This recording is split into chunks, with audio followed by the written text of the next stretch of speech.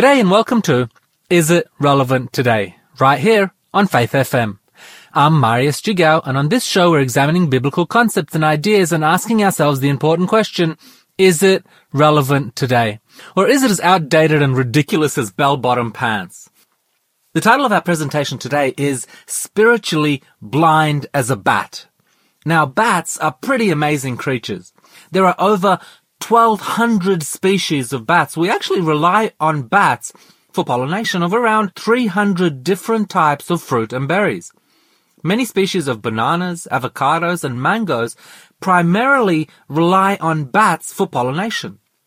Bats are the only flying mammal. Well, sort of. You have flying squirrels, but they're not actually flying as such. They're more gliding. Probably a better name for them would be gliding squirrels. Bats can actually get upward momentum by flapping their wings. And they can fly incredibly fast. Bats can fly at over 160 kilometers an hour. Bats rely on echolocation for seeing where they go.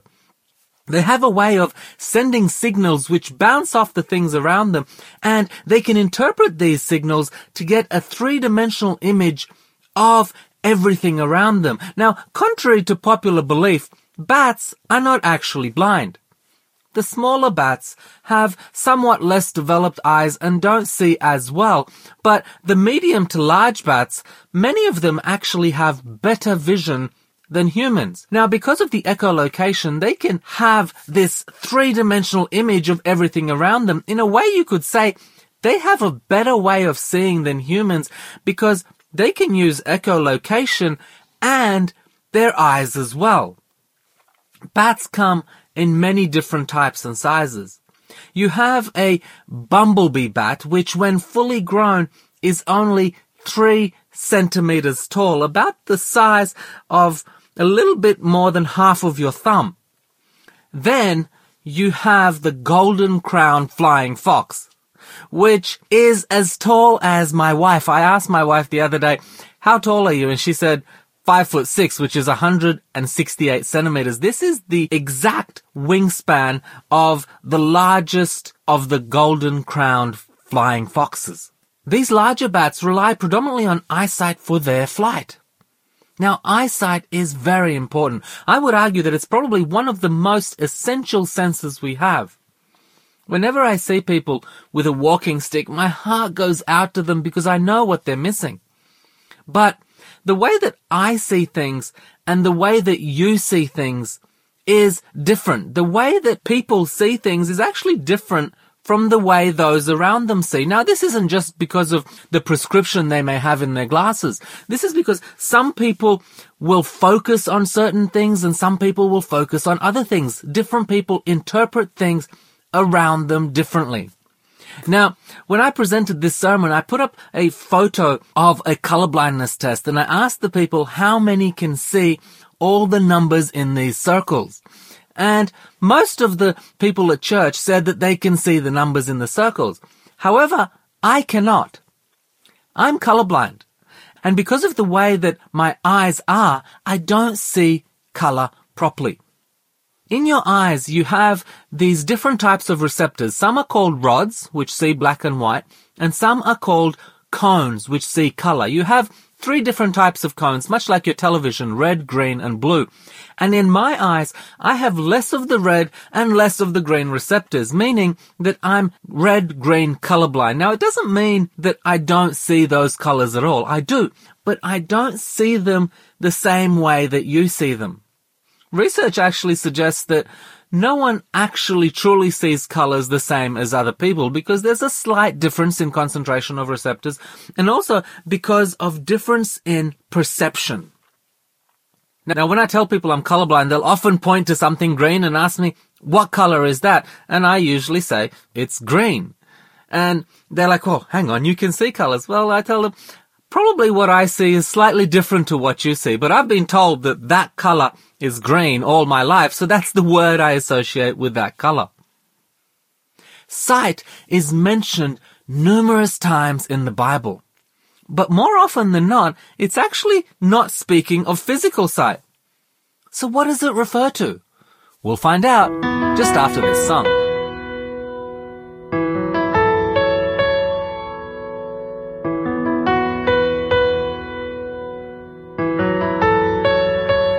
do not know how long we have to live our lives on this earth.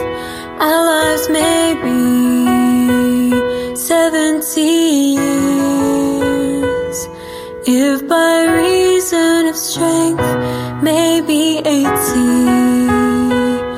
Only Jesus knows how long our lives will go. So teach us to number our days, that we may gain a heart of wisdom, leading others to the truth, growing closer to you. Lord, teach us to number our days. So Lord, we pray. Please take our lives. May we live each day for your glory. Order our steps and change our hearts. May our lives be full of your love.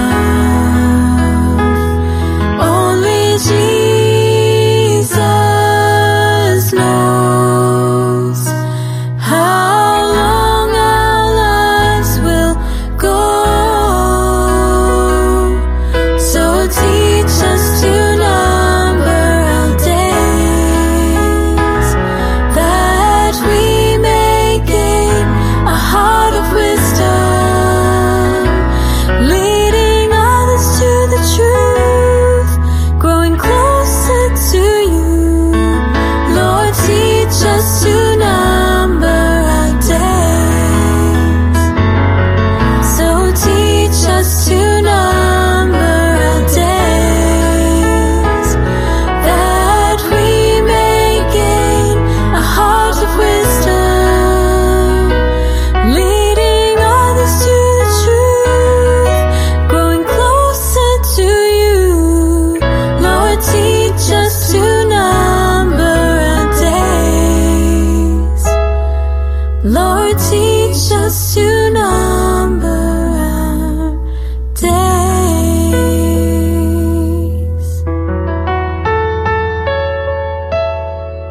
Welcome back to Is It Relevant Today? I'm Marius Jigau, and today we're looking at sight.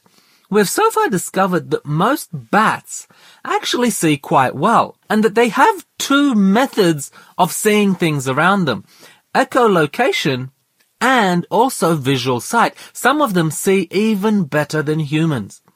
Now, the Bible mentions sight numerous times, but more often than not, the Bible isn't speaking about physical sight. More often than not, it's actually referring to spiritual sight, to being able to see the way that God is leading you, to be able to know where God wants you to go. And quite often, God's people choose to close their eyes.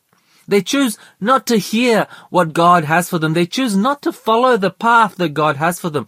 In fact, he's speaking through Ezekiel, in Ezekiel chapter 12, verses 1 and 2, where it says, "Now the word of the Lord came to me, saying, Son of man, you dwell in the midst of a rebellious house, which has eyes but does not see.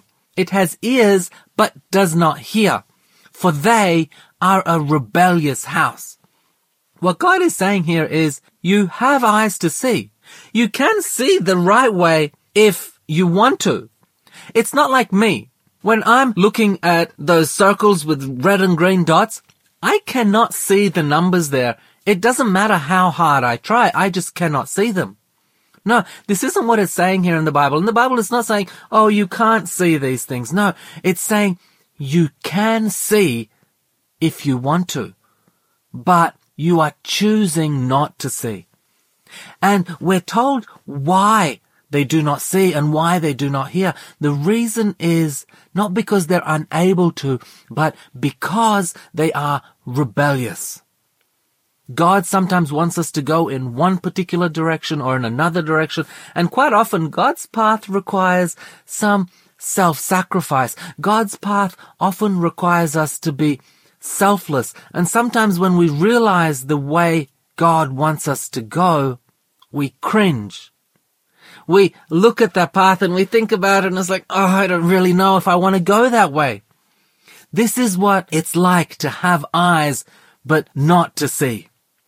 We're going to have a look at a story today where physical and spiritual sight is of central importance. This story is found in 2 Kings chapter 6, beginning in verse 8, where it says, "Now the king of Syria was making war against Israel. And he consulted with his servants, saying, My camp will be in such and such a place. And the man of God sent to the king of Israel, Beware that you do not pass this place, for the Syrians are coming down there. Then the king of Israel sent someone to the place where the man of God told him, and thus he warned him, and he was watchful. And not just once or twice." What's happening here is that the king of Syria, who at the time is Ben-Hadad II, he's making war with Israel. Now, he's not making like an all-out open war where all of the forces are fighting each other. What he's doing is he's attacking the periphery of the border. He's attacking a little bit here, gaining a bit of territory there. He's looting a little bit here. And in this way, he's attacking Israel. Syria is actually much stronger than Israel at this time. And what's happening is that the man of God, whose name is Elisha at the time, now, in my opinion, Elisha is one of the biggest prophets in the Old Testament. It's through Elisha that God does more miracles than through any other prophet in the Bible, with the exception of Jesus, that is. Through Elisha, God works over 30 miracles that we have recorded. Now, Elisha is telling the king of Israel, the Syrians are going to come down this way. They're going to attack you over here. And the king of Israel is like, And he sends a scout. And the scout comes back and says, yep, it's just like he said. So they were prepared for the attacks, and the Syrians just can't get the upper hand. So what does the king of Syria do? We'll find out just after this song.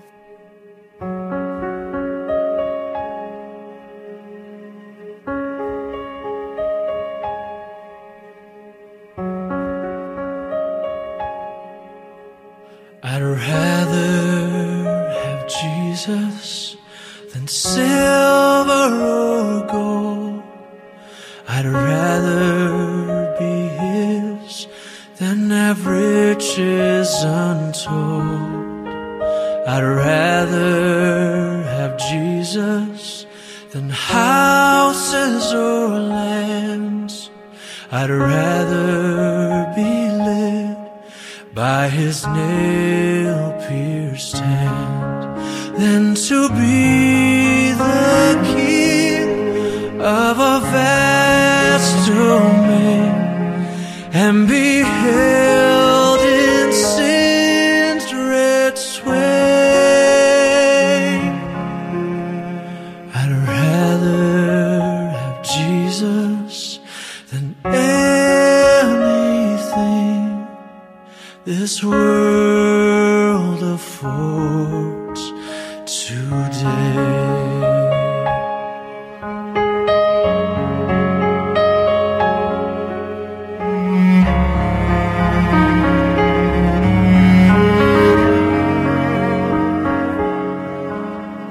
I'd rather have Jesus than man's applause.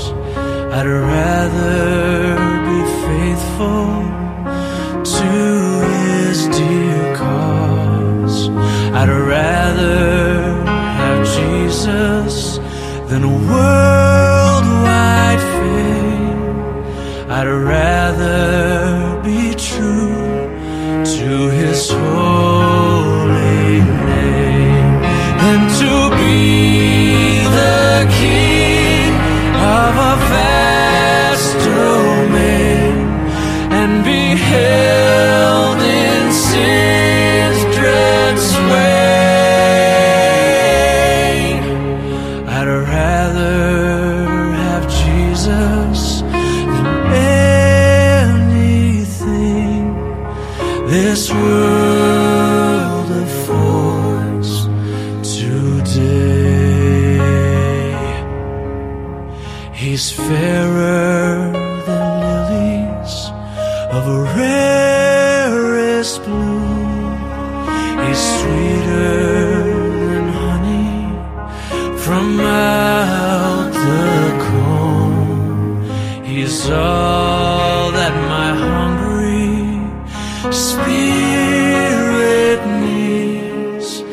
I'd rather have Jesus and let him lead than to be the king of a vast domain and be held in sin's dread sway. I'd rather have Jesus than anything this world affords today. Than to be the king of a vast domain and be held in sin's dread sway.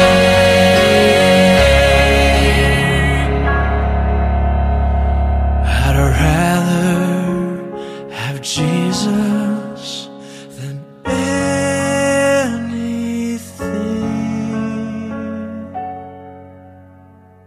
this world affords today.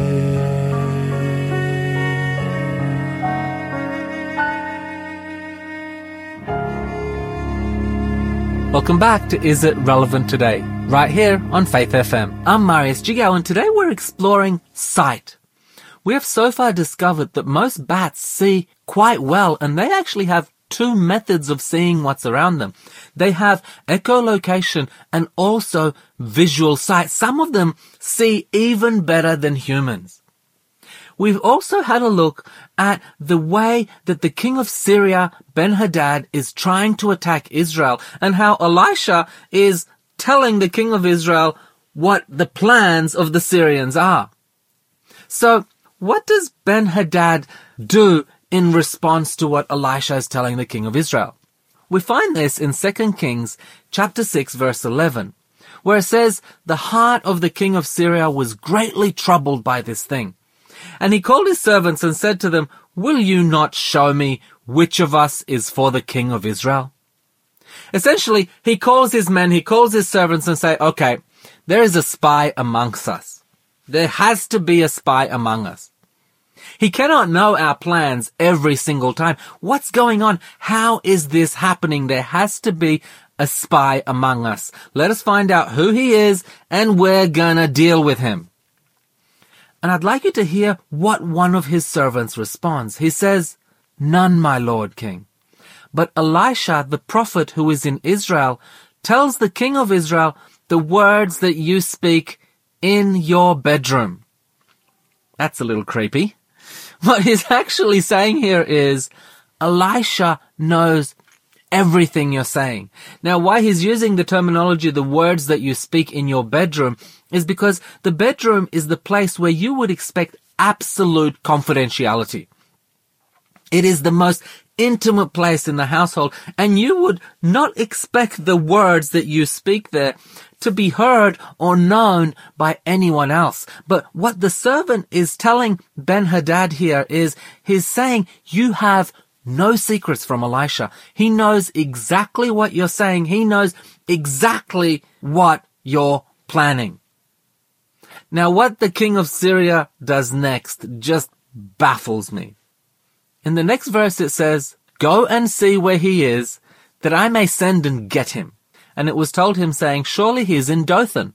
Therefore he sent horses and chariots and a great army there, and they came by night and surrounded the city. Now, I don't know about you, but when I think of the reasoning of this king, I get the impression that he's not the sharpest cookie in the bunch, right? Here he's just been told that Elisha knows everything you are saying, everything you are planning is open to him. It's laid open to him.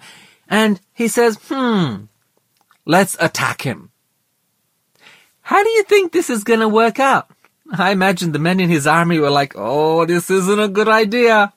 But they have to do what they're told. So they go and surround the city.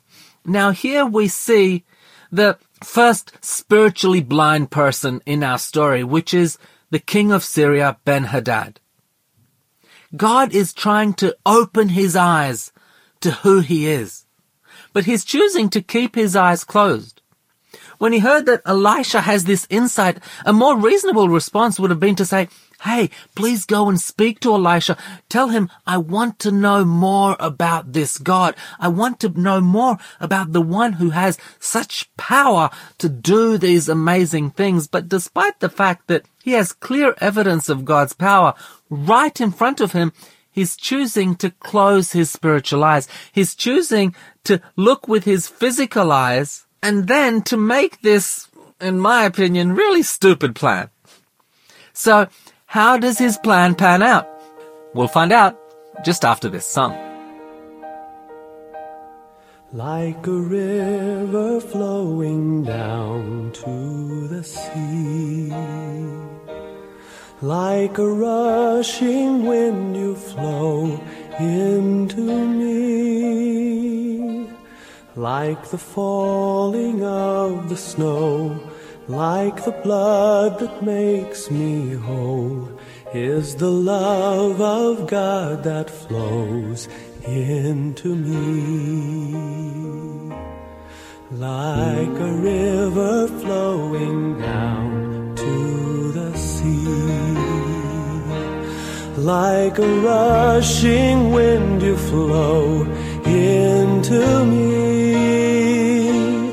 like the falling of the snow, like the blood that makes me whole, is the love of God that flows into me. And like a river you come flooding through the desert of my heart, and like the wind you come rushing, blowing life through every part. And like the snow you're falling on me with the blood of your own Son. And like the sun you come shining, making darkness run. Just like a river flowing down to the sea, like a rushing wind you flow into me, like the falling of the snow, like the blood that makes me whole, is the love of God that flows into me. And like a river you come pouring out your love upon the field, and like the wind you bring the harvest down to take your yield. And like the snow you come to winter, touching hearts and making warm. And like the sun you raise the mighty light to calm the storm. Just like a river flowing down to the sea, like a rushing wind you flow into me, like the falling of the snow, like the blood that makes me whole, is the love of God that flows into me, is the love of God that flows into me. Welcome back to Is It Relevant Today? I'm Marius Jigau, and today we've discovered that bats see very well. They have two methods of seeing the things around them, echolocation and visual sight, and some see better than humans. We've also had a look at the attacks that King Ben-Hadad of Syria is trying against Israel, and we found out how Elisha is telling the king of Israel his plans. And when Ben-Hadad is told that Elisha knows everything you're planning, he plans to attack Elisha. Not his brightest moment, in my opinion. The story continues in 2 Kings chapter 6, verse 15. When the servant of the man of God arose early and went out, there was an army surrounding the city with horses and chariots, and his servants said to him, "Alas, my master, what shall we do?" Here we find the second spiritually blind person in the story. At first, when I was reading this, I thought, well, this is a reasonable thing to say, right? You're surrounded by an army. But after I sat and thought about it for a while, I thought, this guy has been here with Elisha all along. He's seen how the king is continually informed by Elisha of what the Syrians are doing. He's actually probably the one that Elisha is sending as a messenger to tell the king what's going on. He obviously knows that God has been telling Elisha what the Syrian army is planning to do. But when he sees them, instead of having his spiritual eyes open to think, okay, they're surrounded us. Obviously, Elisha knows what's happening. God knows about this. God must be planning something big, right? But instead of that, instead of looking with his spiritual eyes, he's looking with his physical eyes. And what he sees terrifies him. The next verse is one of the better known verses in the Bible. It says, "So he answered, 'Do not fear, for those who are with us are more than those who are with them.'" Now, I sometimes wonder how he took this comment. Did he think, maybe Elisha hit his head this morning, right? I don't know about you, but I see thousands of people surrounding us, and there's only 2 of us. What are you talking about? Maybe that was his line of thinking, or maybe his line of thinking was to actually be awakened to his spiritual insight, where he was like, oh, wait, no, God has this. He knows what's happening. He's been with us all along. I haven't been thinking of the spiritual realities around us. I'm not sure what this statement did to his mind, but in the next verse, we're told that Elisha prayed and said, "Lord, I pray, open his eyes that he may see." And the Lord opened the eyes of the young man, and he saw, and behold, the mountain was full of horses and chariots of fire all around Elisha. I would have loved to see what he actually got to see there. Could you imagine what a change in attitude he had? It would have gone from, oh no, we're doomed, to, they're doomed, right? Completely different way of seeing things. Now, I'm of the opinion that when Elisha asked God to open his servant's eyes, he was speaking in faith. I don't believe that Elisha saw those things just naturally. I believe he was thinking of the verse that David had given just a little over 100 years earlier, where it says, "The angel of the Lord encamps all around those who fear him and delivers him." And I believe that he knew this was a promise of God. And because he had such faith, he would have said, okay, if God says there's an army all around us, then there must be an army all around us. Lord, open his eyes that he may see. And God opened the eyes of the servant, and his whole perspective changes. He sees that God is actually in control. So, what does this fiery army end up doing? We'll find out just after this song.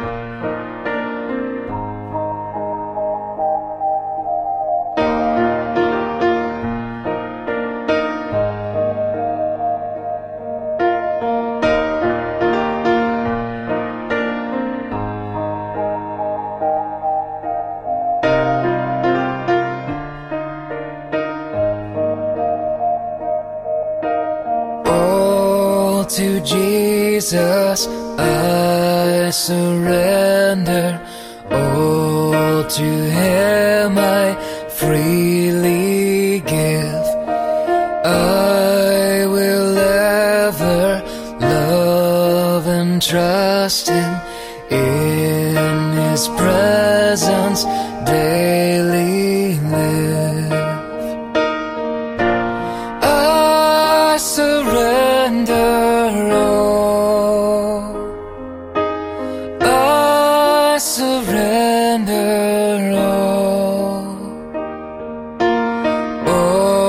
to thee, my blessed Savior, I surrender all.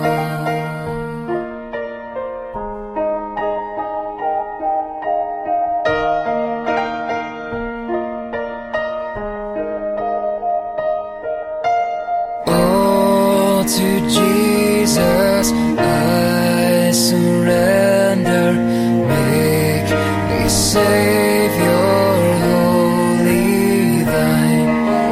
Let me feel thy Holy Spirit, truly know that thou art mine.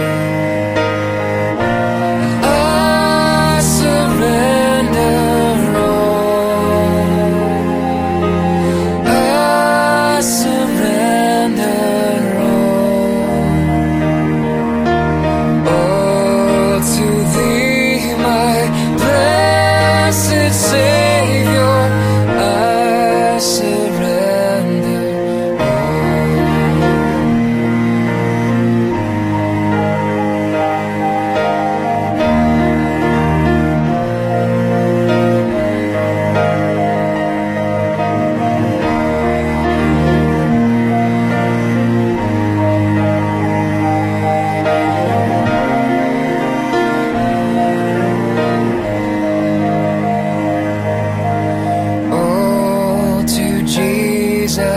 I surrender, Lord, I give myself to Thee. Fill me with Thy love and power. Let Thy blessing fall on me. I surrender all. I surrender all to Thee, my blessed Savior. All to Thee, my blessed Savior. And all to Thee, my blessed Savior.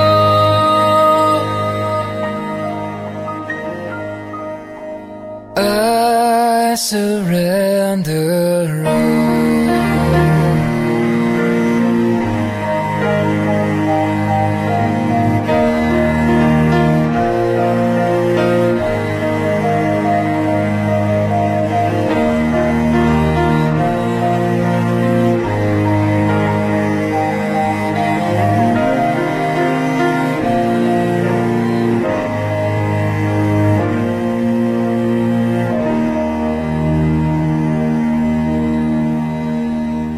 Welcome back to Is It Relevant Today? Right here on Faith FM. I'm Marius, Jigau, and today we've discovered that most bats see quite well, and that they have two methods of sight, echolocation and also visual sight. Some see even better than humans.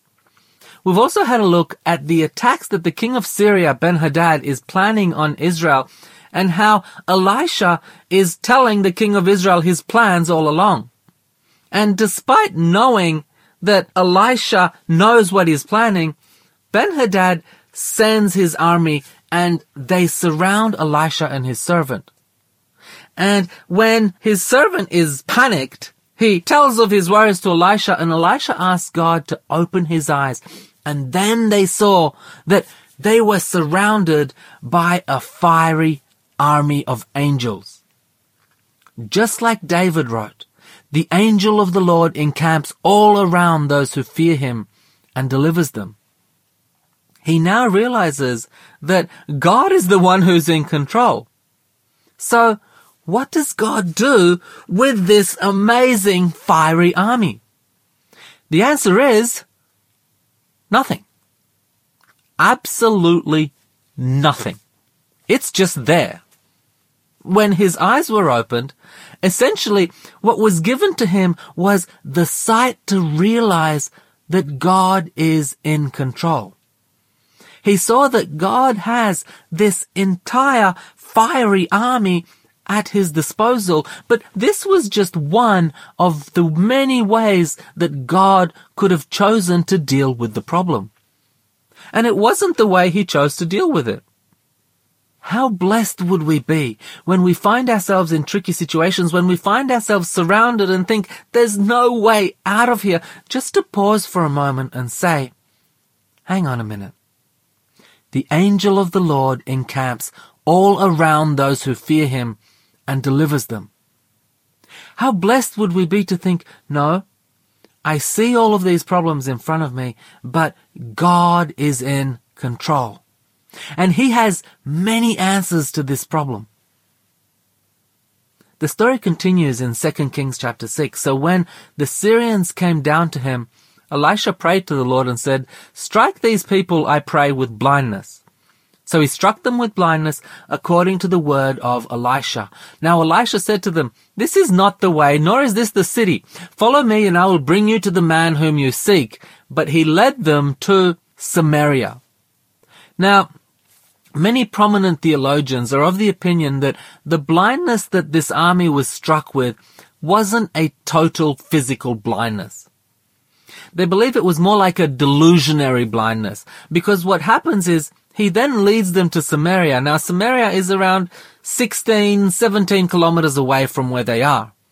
And it doesn't really make sense that this army would then follow a man when they cannot see anything at all and try to continue their quest. So it's more probable that the blindness they were struck with was a delusionary blindness. But he ends up bringing them to Samaria. And here we come across the king, the next spiritually blind person. So it was when he came to Samaria that Elisha said, "Lord, open the eyes of these men that they may see." And the Lord opened their eyes, and they saw that they were inside Samaria.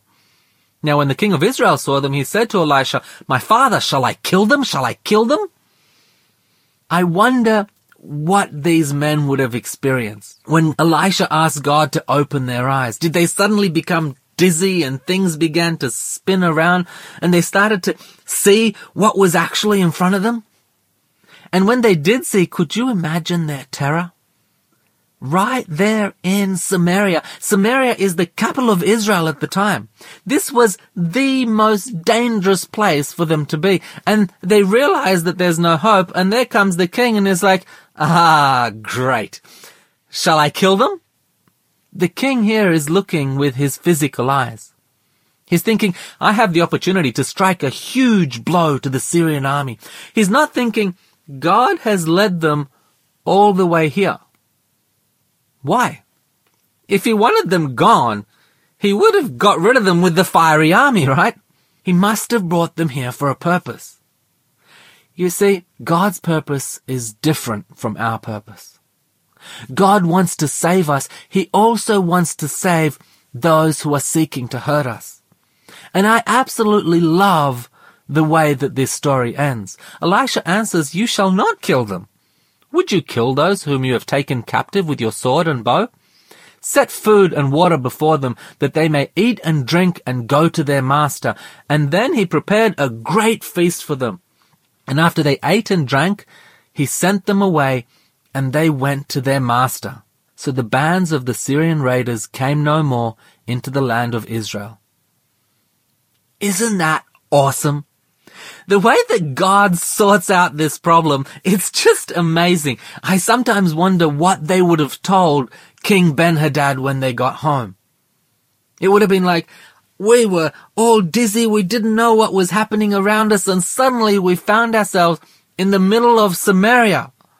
And the king would have been, "Well, how did you get out? Did you fight your way out?" They would have been, No. The king of Israel then threw us a big party. He would have been like, what?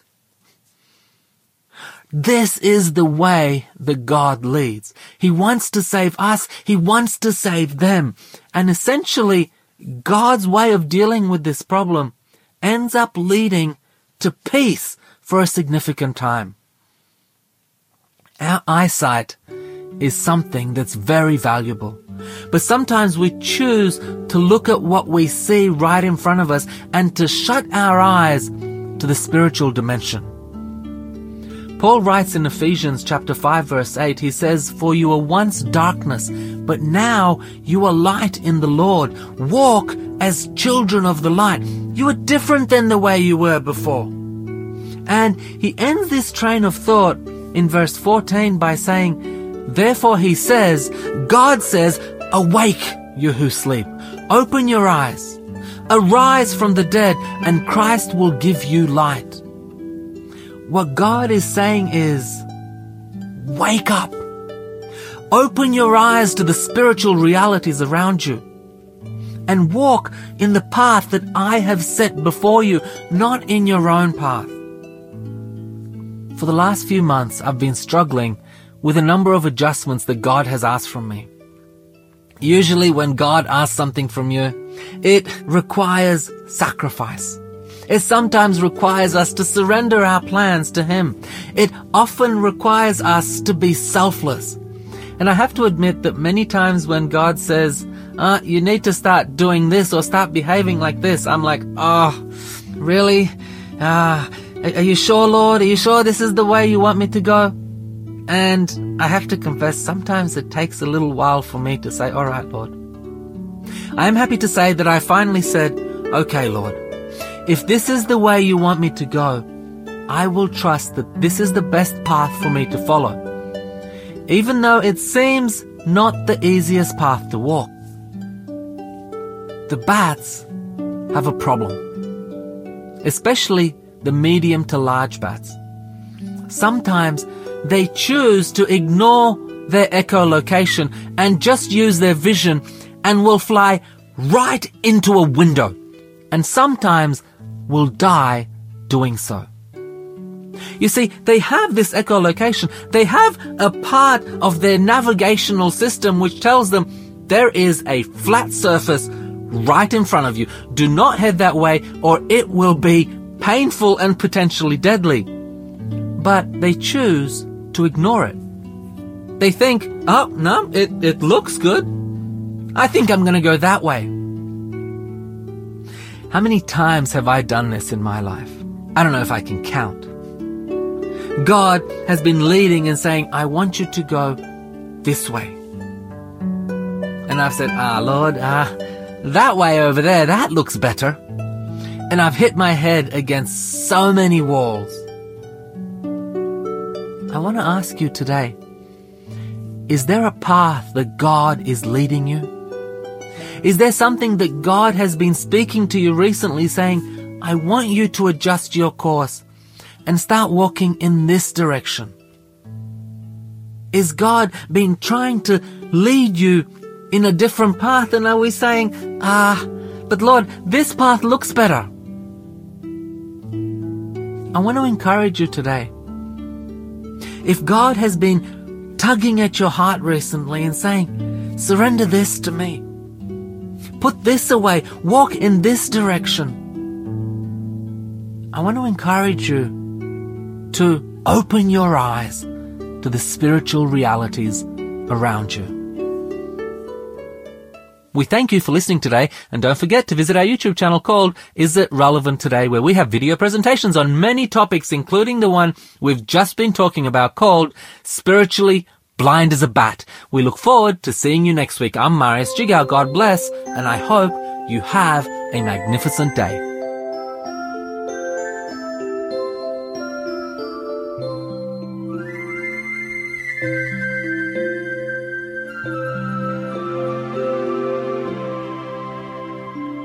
Once upon a time, two little lambs were lost. One was cold, he could not find his way. He wandered around, lost and alone, weakening more every day. But then a still small voice started calling his name, and the little lost lamb heard the cry. So he followed the master right back to the fold, and he was sheltered in his arms all the while.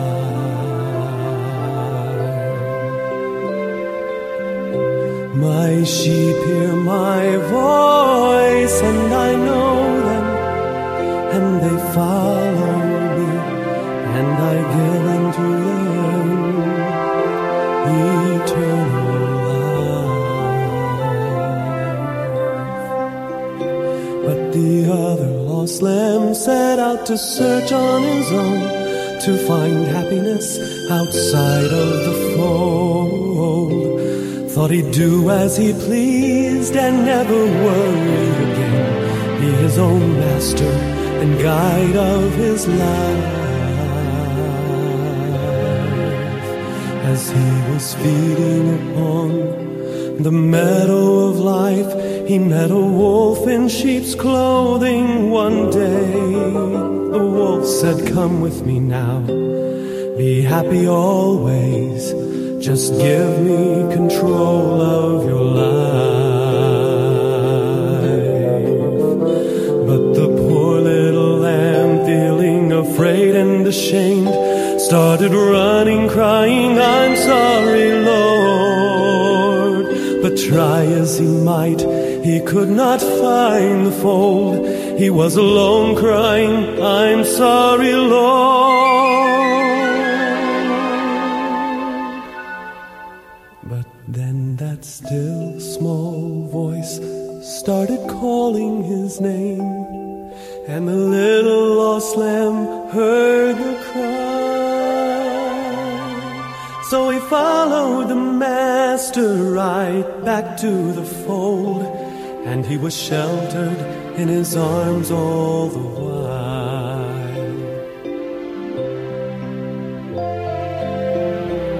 My sheep hear my voice, and I know them, and they follow me, and I give unto them eternal life.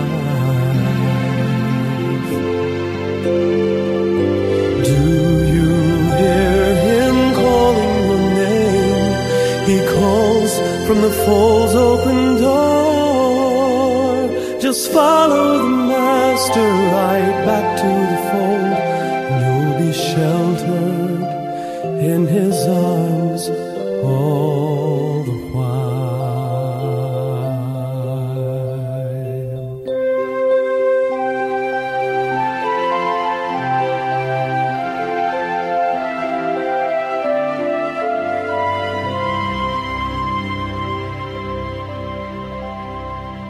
Better is one day, better is one day, better is one day, better is one day. How lovely is your dwelling place, Better is one O day, Lord better Almighty. is one day, My soul longs and even faints for you. my soul faints for you. Oh, here my heart is satisfied Better is one within day, your better is one presence. day. I sing beneath the shadow of your wings. I sing. Better is one day in your courts. Better is one day in your house. Better is one day in your courts than thousands elsewhere. Better is one day in your courts. Better is one day in your house. Better is one day in your courts than thousands elsewhere. And thousands elsewhere.